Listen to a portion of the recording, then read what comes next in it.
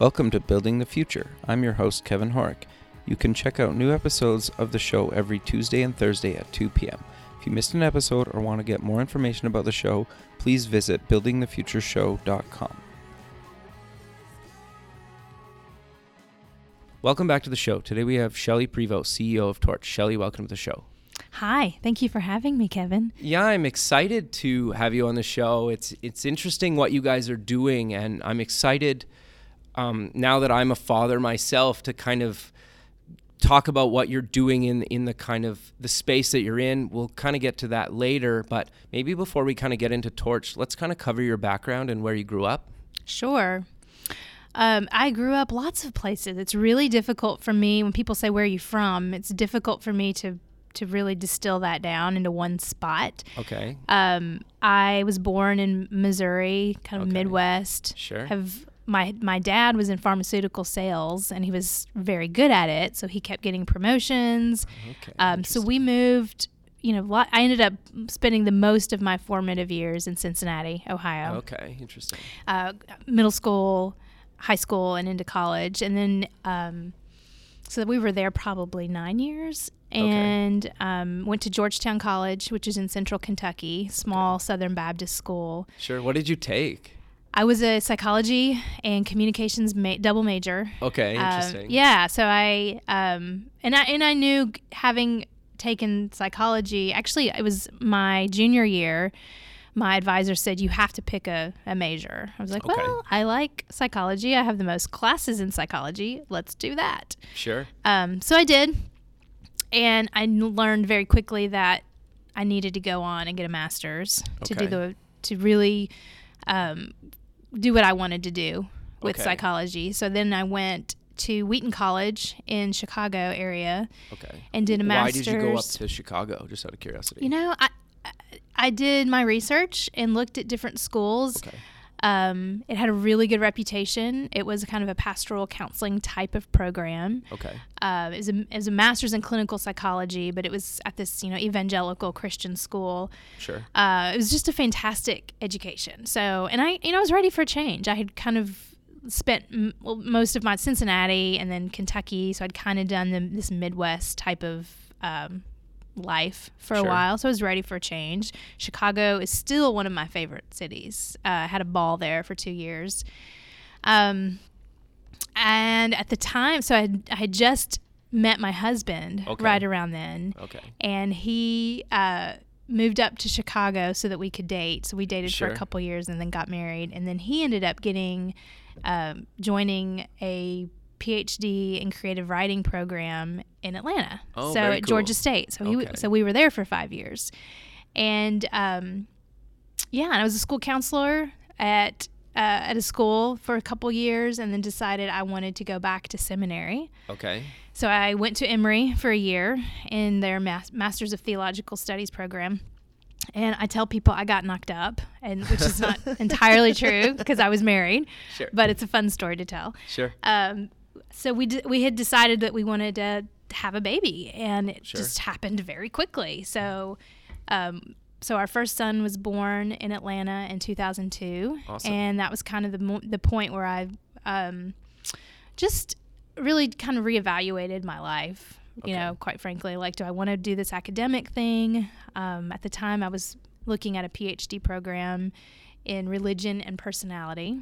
Interesting. Yeah, and I just decided I don't want to do that. So stopped that program and became a youth director at a Methodist church that I loved still to this day. There's great people there.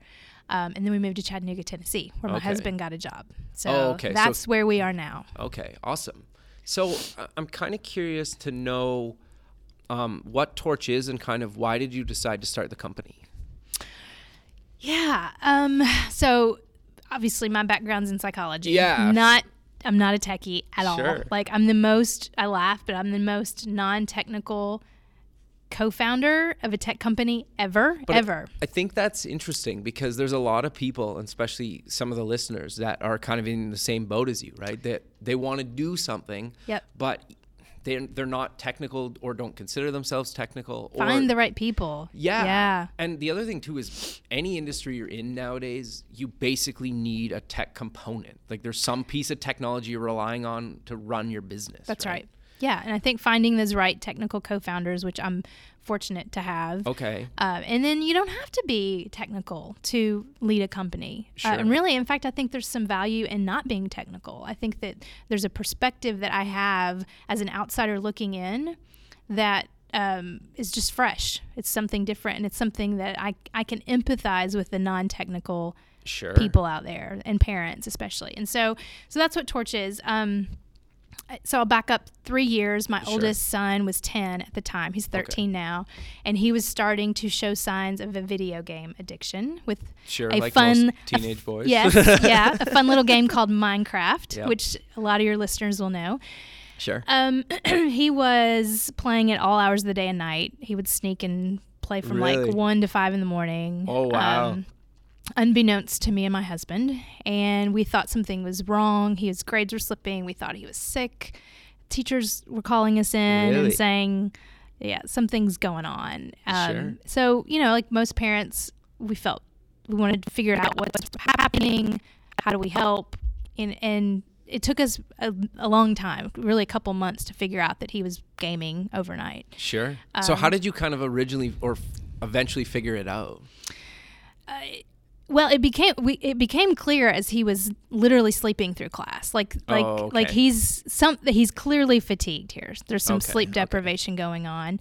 And then we did we would check search histories, which he was really good at clearing his search history. That's right, or going incognito. But he would forget to do it some, and so we would learn pretty quickly. And I think that was the moment where like, oh my gosh, he's playing all the time. Like he would play all the time if we'd let him. Sure. So we started unplugging the router every night because that's the only thing we knew to do. Sure. Just to he has to sleep. He has to go get some sleep. Sure. And we would put it in our bedside table. Okay. Just so that was the only peace of mind that that's the only thing we knew to do. Sure. And I've come to find out as I've been doing this with Torch, a lot of parents actually do that, which is crazy that it gets to that point. Sure. So that was really it. And then, my other 2 kids are not as technically kind of inclined as my oldest, but they have stumbled upon stuff. And one Nicki Minaj video that was problematic. Sure. We had to do a lot of explaining about what it was. So, there's just, I think, there was a disconnect in our home between the technical exploration that my kids were doing and what my husband and I were equipped to oversee. Sure. And so that was really the birth of Torch. Fortunately, I was a partner at a venture capital incubator at the time and had a group of IT guys who were like, we're going to help you. We're going to figure this out. So you got lucky, really. Really lucky. And that's honestly part of the reason Torch exists too, is that it didn't feel fair. Like my friends don't have IT people to help them. Like you shouldn't need a network engineering degree to protect your kids online. So, so they started helping me think through the problem in 2 ways. One was technically, they were configuring routers for me because they knew how to do it. Sure. And then they were also my coaches. They were helping me understand, what was he doing? Why was Minecraft so compelling? What is this site that he was going on all the time? It was he's like some Mexican hacker site where he was learning, getting cheat codes. And totally. he, so he's got this engineering brain that was just kind of compelled to do work with technology. Sure. And I didn't understand it. And so they became my interpreters and my tech educators. And through that process, we figured out that there's actually a business model. There's something here because, my generation of parents, I'm 41, and, our kids, I didn't have a computer until I was about 21. Okay. In college. I was a sophomore in college. Before we actually had the internet, we still had DOS, and it was, the really archaic kind of screens. And I've never been technology actually frustrates me. So I try to stay away from it. So I think a lot of people are in that boat, right? You know, and a lot of my generation, like we just didn't grow up with it. And so now we have kids that are moving into middle school, which is where the apex of like technology use kind of is middle schoolers. That's the kids use it the most, you know, 7th and 8th grade, and it kind of actually dies down later in high school. Oh, interesting. Okay. Yeah, so I'm at this kind of critical point of needing to help my kids understand it, figure out how to ethically use it, mindfully use it, and I don't really know how to do that because I don't have any context for that. And I think people are looking for guidelines. 100% agree. And we're all asking each other, my mom friends will sit around and talk about like what's normal, how much screen time should they have, and even things like what's the best math app for long division. You know, things that we just, because our kids are spending so much time online. Yep. And so that's really wanting to give parents access and tools and simplify technology for parents so that they can become like well-equipped mentors for their kids growing technology.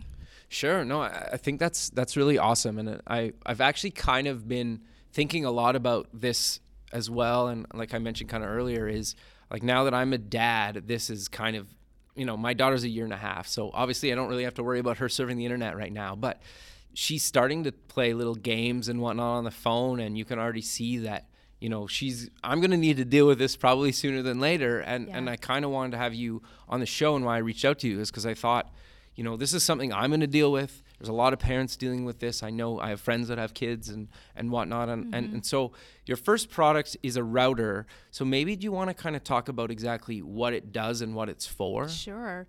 So it's probably the most unsexy way to attack this problem, but it's the most smart way to get to the solution here. Totally. You know, if you want to adjust internet use in the house, it's through the router. I mean, that's the simple, most comprehensive way to do it. And so usually when I say router, people kind of gloss over. But yeah, the router is it. The router is the power of the internet in your house. And so if you can harness that and adjust it, then you're gonna be a leg up on people that don't have the ability to manage that. So what we have done is basically pre-configured a router so you can set a bedtime. That's the first thing. Set a bedtime for your kid's internet. So just like here we are at SupX, and I said this morning, I introduced myself and I said, you know, there was a moment of clarity where a year ago I was like, you know, someone invented a switch for the light bulb for electricity. Like I can turn off the light at night and everybody, it's sleep, you know, we're sleeping now, it's dark. Why has someone not done that for the internet? And so that's one of the first things we're doing is giving parents, we call it a pause button, not a switch, but so if you just want like your kids to go to bed, you can configure their bedtime. It comes on in the morning when they're up and should have access to the internet. You can go in and pause it for things like dinner time. We have kind of no screen Sundays. So Sunday afternoons where if it's family time or it's reading time or, you know, something that doesn't involve a screen. So that would be a perfect example of a time that you might want to pause the internet in your house. Sure. That's actually a really good idea because I usually try to just take Saturday off. And I never thought about like actually just turning off my router, but like I put my phone away. Yeah, even that's hard though. Yeah. Oh, it's extremely really difficult because then you can kind of keep like checking and. Oh looking. Yes, for sure. And like my OCD is off the charts if I don't have my phone for like around me. So to try to do it for an entire day it can be tricky. I've started wearing a watch so that I'm not always kind of connected to my phone. Interesting. And then we've actually just repurchased an alarm clock, which feels so ancient because I had my phone by my bedside and I would check it. And so, you know, and here's the thing too, like, and I'll get back to talking about the router, but we adults can't control this. Totally. Why do we think our kids have an ability, fully developed prefrontal cortex, which is the part of the brain that makes judgment and rational decisions when they don't really have that fully developed until they're in their 20s. So we're giving them, 5-year-olds a key to the car and saying good luck, make good decisions. And I think you're right when you said earlier that there's a kind of a wave happening right now. I think parents are beating this drumbeat of this is not good. This isn't good enough. Getting in front of the wave of technology, the wave of the internet, the kind of full throttle approach that we have been with in the last couple decades, that the internet has existed in full throttle form for everybody, including our 5-year-olds, including our 1.5-year-olds.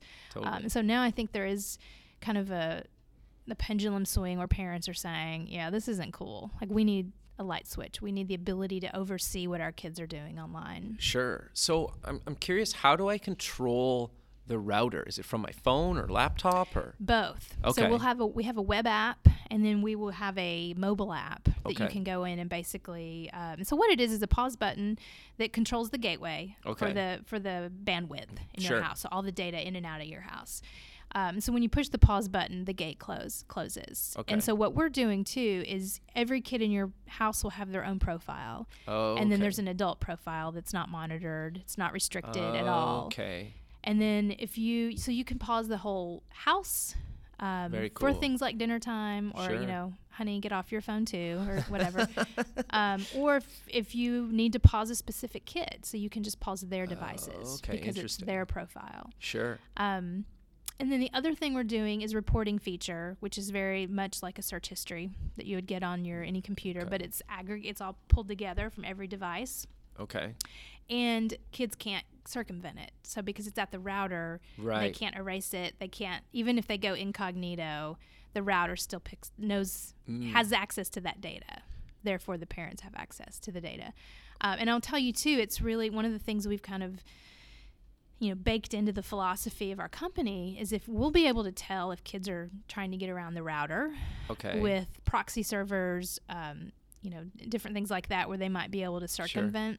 Sure. And so what I want to do as CEO of this company is email the parents and say, this is, your kid did this and this kid's brilliant. This kid needs to get to MIT. Because if they can successfully get around our router, we want them for a summer intern. Or you need to really harness their curiosity and their abilities and put it into a direction that can benefit our world. Yeah, because you can turn something like that very positive, right? Yeah, and absolutely. Even like a lot of hackers that get into, I don't know, like a bank, for example, the bank ends up hiring them because it's like, look, you figured out this. We've spent X amount of dollars, probably tens of millions of dollars on this stuff. Mm-hmm. Come tell us the other holes, right? So help us. No, that makes a lot of sense, and that's the whole space fascinates slap their hand. Totally, redirect it and harness this intellectual curiosity that a lot of these kids have for technology. Sure. So that's one. I think that's just one of the fun things that we're going to be able to do, and then we do have a filtering, what we call curating ability. So if you see them going on sites that you don't like, you can remove it from in their profile. Oh, okay. So you can just block this site. Exactly. Oh, okay. Yeah. Interesting. And you don't have to do it manually. I mean, you get a little thumbnail of what the homepage looks like. Right. And so you can very simply, very easily figure out if this is something you want them to see or not. Very cool. Yeah, no, that makes a lot of sense. And I think what you guys are doing is actually really interesting to me. And I think it makes a lot of sense. And I think most parents need this, but they didn't know that this exists. And that's a huge thing. So I'm kind of curious to know, where can I get one and what's the cost? Yes, so we're direct to consumer right now on our website. So you can go to mytorch.com. Okay. And it's $200, and we're in pre-orders right now through the end of April. Okay. At which point we'll ship it. We'll be shipping the product. Okay. I will say, if you go probably to our Facebook page. Okay. So if you just search for Torch on Facebook, we have some coupon codes going on right now, so you can get 25% off, up to $50 off for the cost of the router. And we're doing a lot of that right now through pre-orders, so that when we do ship it, will be a $200 price point for the router. Sure. Okay. Yeah. No, that's awesome. And you guys were funded on Kickstarter, correct? We were. Mm-hmm. So how was that experience? I know a lot of people have different opinions on kind of the Kickstarter model, but it seems like it was really successful for you guys. Well, and so we were really lucky to have raised a seed round earlier. And so for us, Kickstarter was really a market test. Like, are people going to pre-order this? Basically, is there a product market fit here? Like, we knew there was a problem. We'd done a bunch of focus groups, talked to thousands. I've literally talked to thousands of parents at this point. Sure.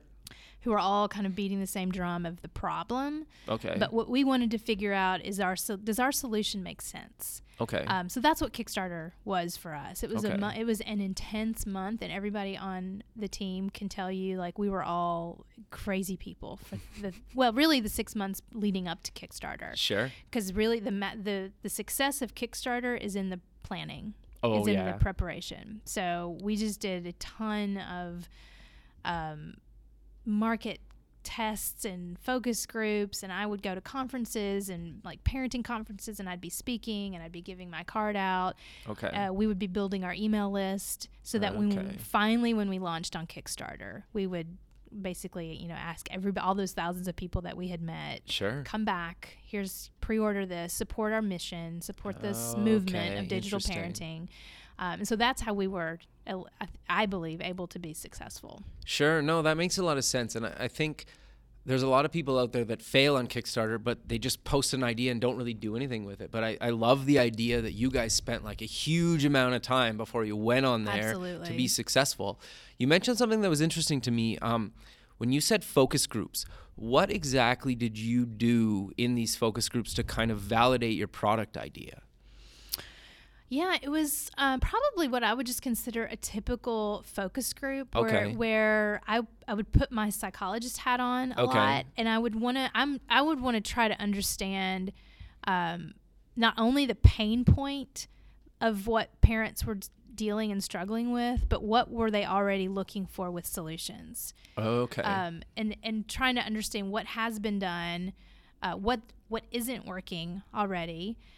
So that, and we did some UI testing a little bit, like we would show them some mock-ups that we had and some models, even some early kind of prototypes that we would draw up. And we'd get feedback on that. But it was mostly, this sociological kind of phenomenon happening right now with technology and families. And so we dove deep into the problem. Okay. Because anecdotally, I understand it because I have 3 kids, but I wanted to understand the complexity of it and from lots of different angles. Sure. And so that's, and obviously there is a market. We've had over 1,000 backers, 1,000 families on Kickstarter, and we're seeing startups crop up, almost daily trying to solve this problem. And so, there's definitely a market there. No, I love it. So I'm kind of curious, maybe let's cover some other kind of tips and advice that you can kind of provide to parents that, that you're like, oh, I have this problem, and kind of how you solved it, or kind of just advice for people out there that don't really understand the space at all. Yeah. And, it's, I get asked a lot, what's your advice? Sure. My big, huge, 2 big things that I talk a lot about. One is understand your kid, because their threshold will be different. Even if you have several kids, their threshold for what they can tolerate, whether it's screen time, whether it's content, interesting, their threshold's going to be different than your other children. So I think that's the one big thing, is that there's no kind of foolproof method here for kids and screen time. And I think even the American Academy of Pediatrics are redoing all of their guidelines. Because they're outdated. I mean, we're figuring this out. And so I think really getting to know your kid and their threshold. I have one child who we've pretty much had to ban video games because he just doesn't have the capacity to really manage that right now for himself. And then I have a couple kids that's not so much a problem. So I think really understanding that.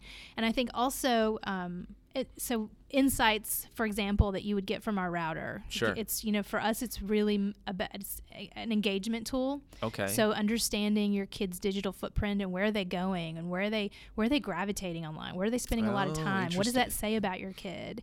And then it opens up some really great parenting conversations with your kids. Sure. Like parenting moments, we call them. Sure. And I think the other thing interesting about that data is almost career focused down the line. Like you could basically say, oh, you like this kind of area of things. Maybe we should look at going to a career fair on, I don't know, this area, right? Absolutely. So that's actually really interesting. Even for me, it was, seeing that my child and even my 2 younger ones now want to spend hours and hours playing Minecraft. Sure. Or hours and hours watching drawing videos, art videos on YouTube. Sure. Or, they have their thing. I tell people that what your kid is doing online says a lot about who they are. Sure. But also about who they're becoming. Sure. And so I think that we aren't doing our job as parents if we're not engaging in that and fostering that and having conversations. And so that's my other piece of advice. Get those insights and talk to your kid about it. Engage with them there. Let them teach you. Let them show you what they're learning. Sure. And then, when you see things you don't want them to see on their the reporting feature, talk to them about it. Let them know why this is not appropriate. What is kind of an age-appropriate way to talk about some of the content that they're seeing that maybe they're not ready for. Sure. So it really is know your kid and talk to your kid. And so those are kind of the two overarching kind of philosophies that I talk about. And I think, in terms of the guidelines, everyone's like, how much screen time and how much. Sure. And I don't think we figured that out. I think I can show you as much data to suggest that kids who game like a lot fare very well, and I can show you data to support that kids who game a lot are not faring very well. So we have, I think we will all be dead and gone before we have real conclusive data about what are the effects on the brain, what are the effects on empathy, something that a lot of people are talking about with technology, the kind of this lack of empathy that kids are growing up with. Sure. And I am just very cautious to come down on either end of that because I just don't think we know. And again, I think it's we do have data, but by and large, rely on the anecdotal evidence of your kid. Sure. And I think the other part of the thing, back to just kind of the data comment, it's like some of these devices haven't even been around a decade. Mm-hmm. So it's like, how can we do decades of research when these devices haven't even been around that long? Yeah. So, and real reliable data takes a long time because it's test and retest, it's validity, it's reliability. And so we do have some data, but to suggest that it's kind of this foolproof for all kids, I think is not what I would want to say. Sure. And your comment earlier about kind of nurturing the type of child they are. That's right. I think it kind of really resonates with me because my parents were always super supportive of kind of anything that I've ever done. And I understand that that's not always the case with a lot of people. But I remember growing up and we had a friend and his wife was always like, you can never make money in the arts. And it's kind of like, and he played drums and now he's a music teacher. It's like, well, that's the arts. He's teaching music. So it's like, he's a teacher, but he's still in the arts. It doesn't mean like, okay, maybe you can't color for a living or whatever. But, and like, I would say I'm in the arts, right? Like I'm creative director at a software company. And, Absolutely. So that's the art. So I think you could say like, here's how you can take your creativity and here's the jobs that are creative, or if you're in technology or into science or math, or here's the jobs that you could go into that support what you're into, right? That's right, yeah. And I think that's the beauty of technology too. And I think that's why kids love it so much. Totally. Because there's so many directions that you can go. And technology is a tool. That's all it is. It's a tool. Finding your passion and finding something that you're interested in. Technology is a tool to help you grow that and scale that. My son has just we've kind of said, we've curbed the video games, but now he's creating with some kind of synthesizer software, like a lot of music. And so, very cool. And he's even starting to write novels about video game playing, like stories and kind of. So I think that there's an artistic side that's kind of amplified with technology for him. And so I think, we don't have all the answers about our kids. Sure. And I think part of parenting is letting them teach us who they are. Sure. And I think that's interesting too, because your son could like self-publish a book now and he could sell 1 million copies on Amazon. And even if he charged like $3 or $10 or something, right? Like he could be technically a published author by the time hasn't even graduated like high school yet, right? Or even junior high. Kids today, middle school. Even millennials, I would say, they get that. They get the power of technology. It's my generation of parents, my adults who don't we vilify it. We don't understand it because we don't understand it. We humans fear what they don't understand. Fair. And so I think that me not growing up with technology and being adept at it, I tend to I'm suspect of it. And so my son has taught me over the last 3 years, and all my kids, that it's not going away. You know, the internet's here, and they love it. And I better, if I'm going to be the parent I want to be, I better roll my sleeves up and get in there with them. And that's really what our router's about. It's a tool to help parents who want to be engaged in what their who their kids are. It gives them a way to be able to do that.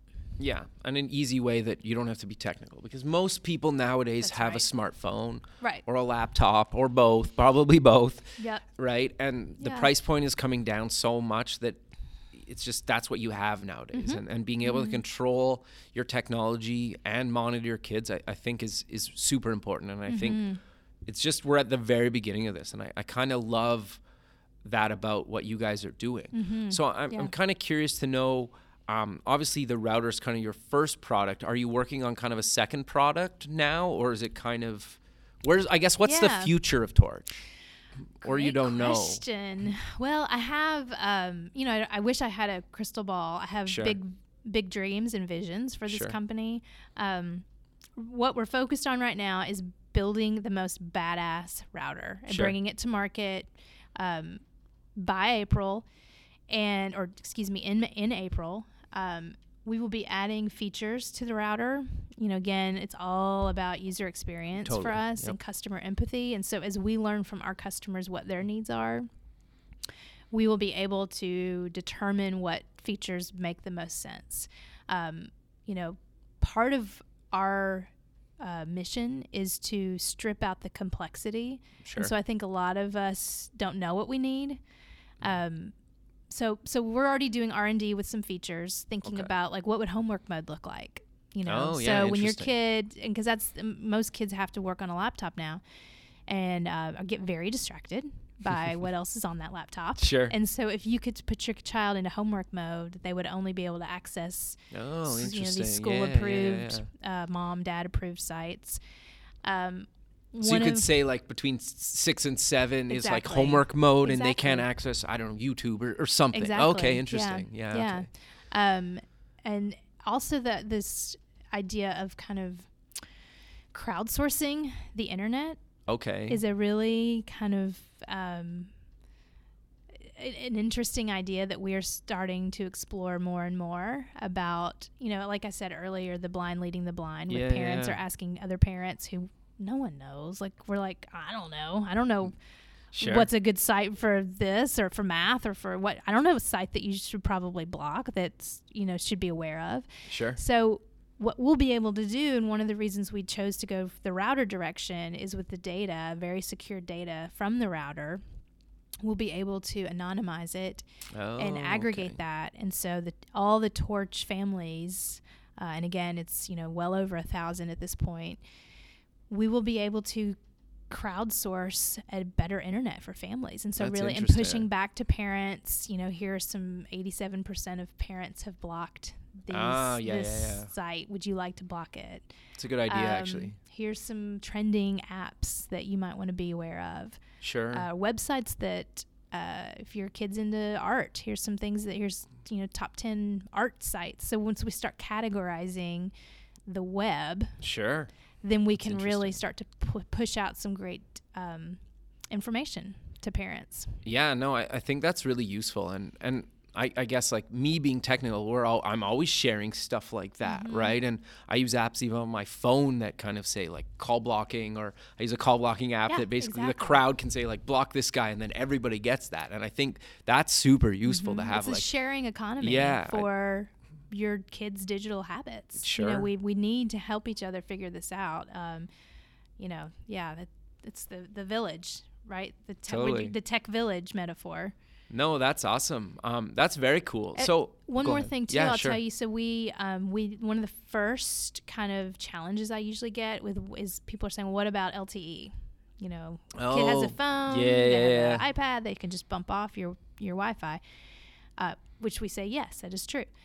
So we're already in development for a mobile device management system. We're going to be able to extend the protective bubble, if you will, outside of the home. So with their mobile devices, you can kind of assign the same rules and have the same oversight. Cool.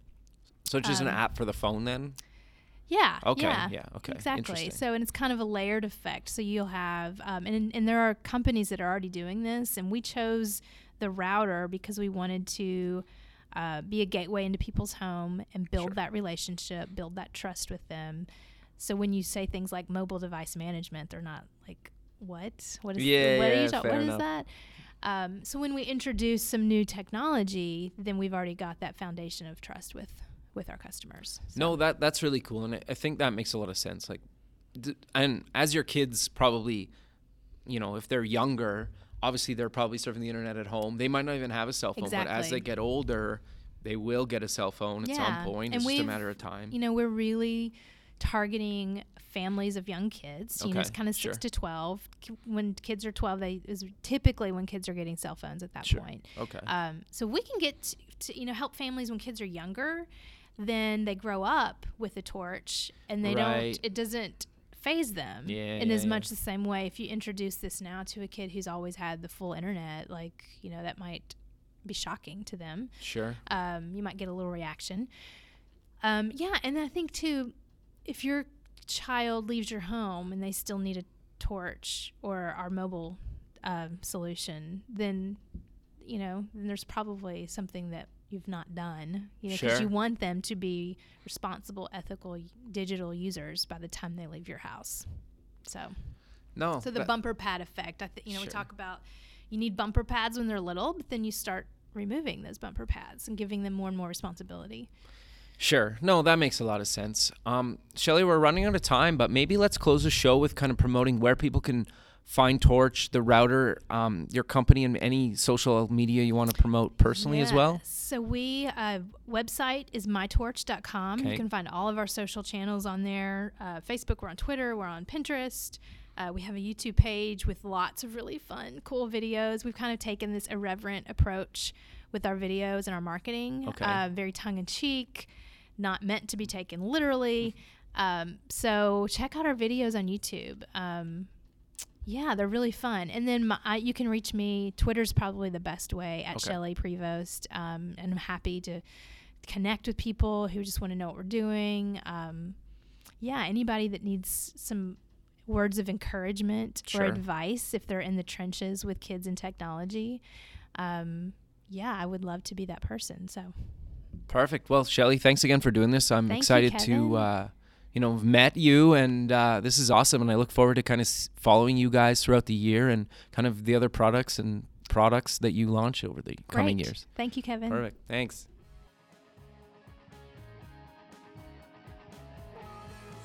Thanks for listening. The music for the show is done by Electric Mantra. You can check them out at electricmantra.com and keep building the future.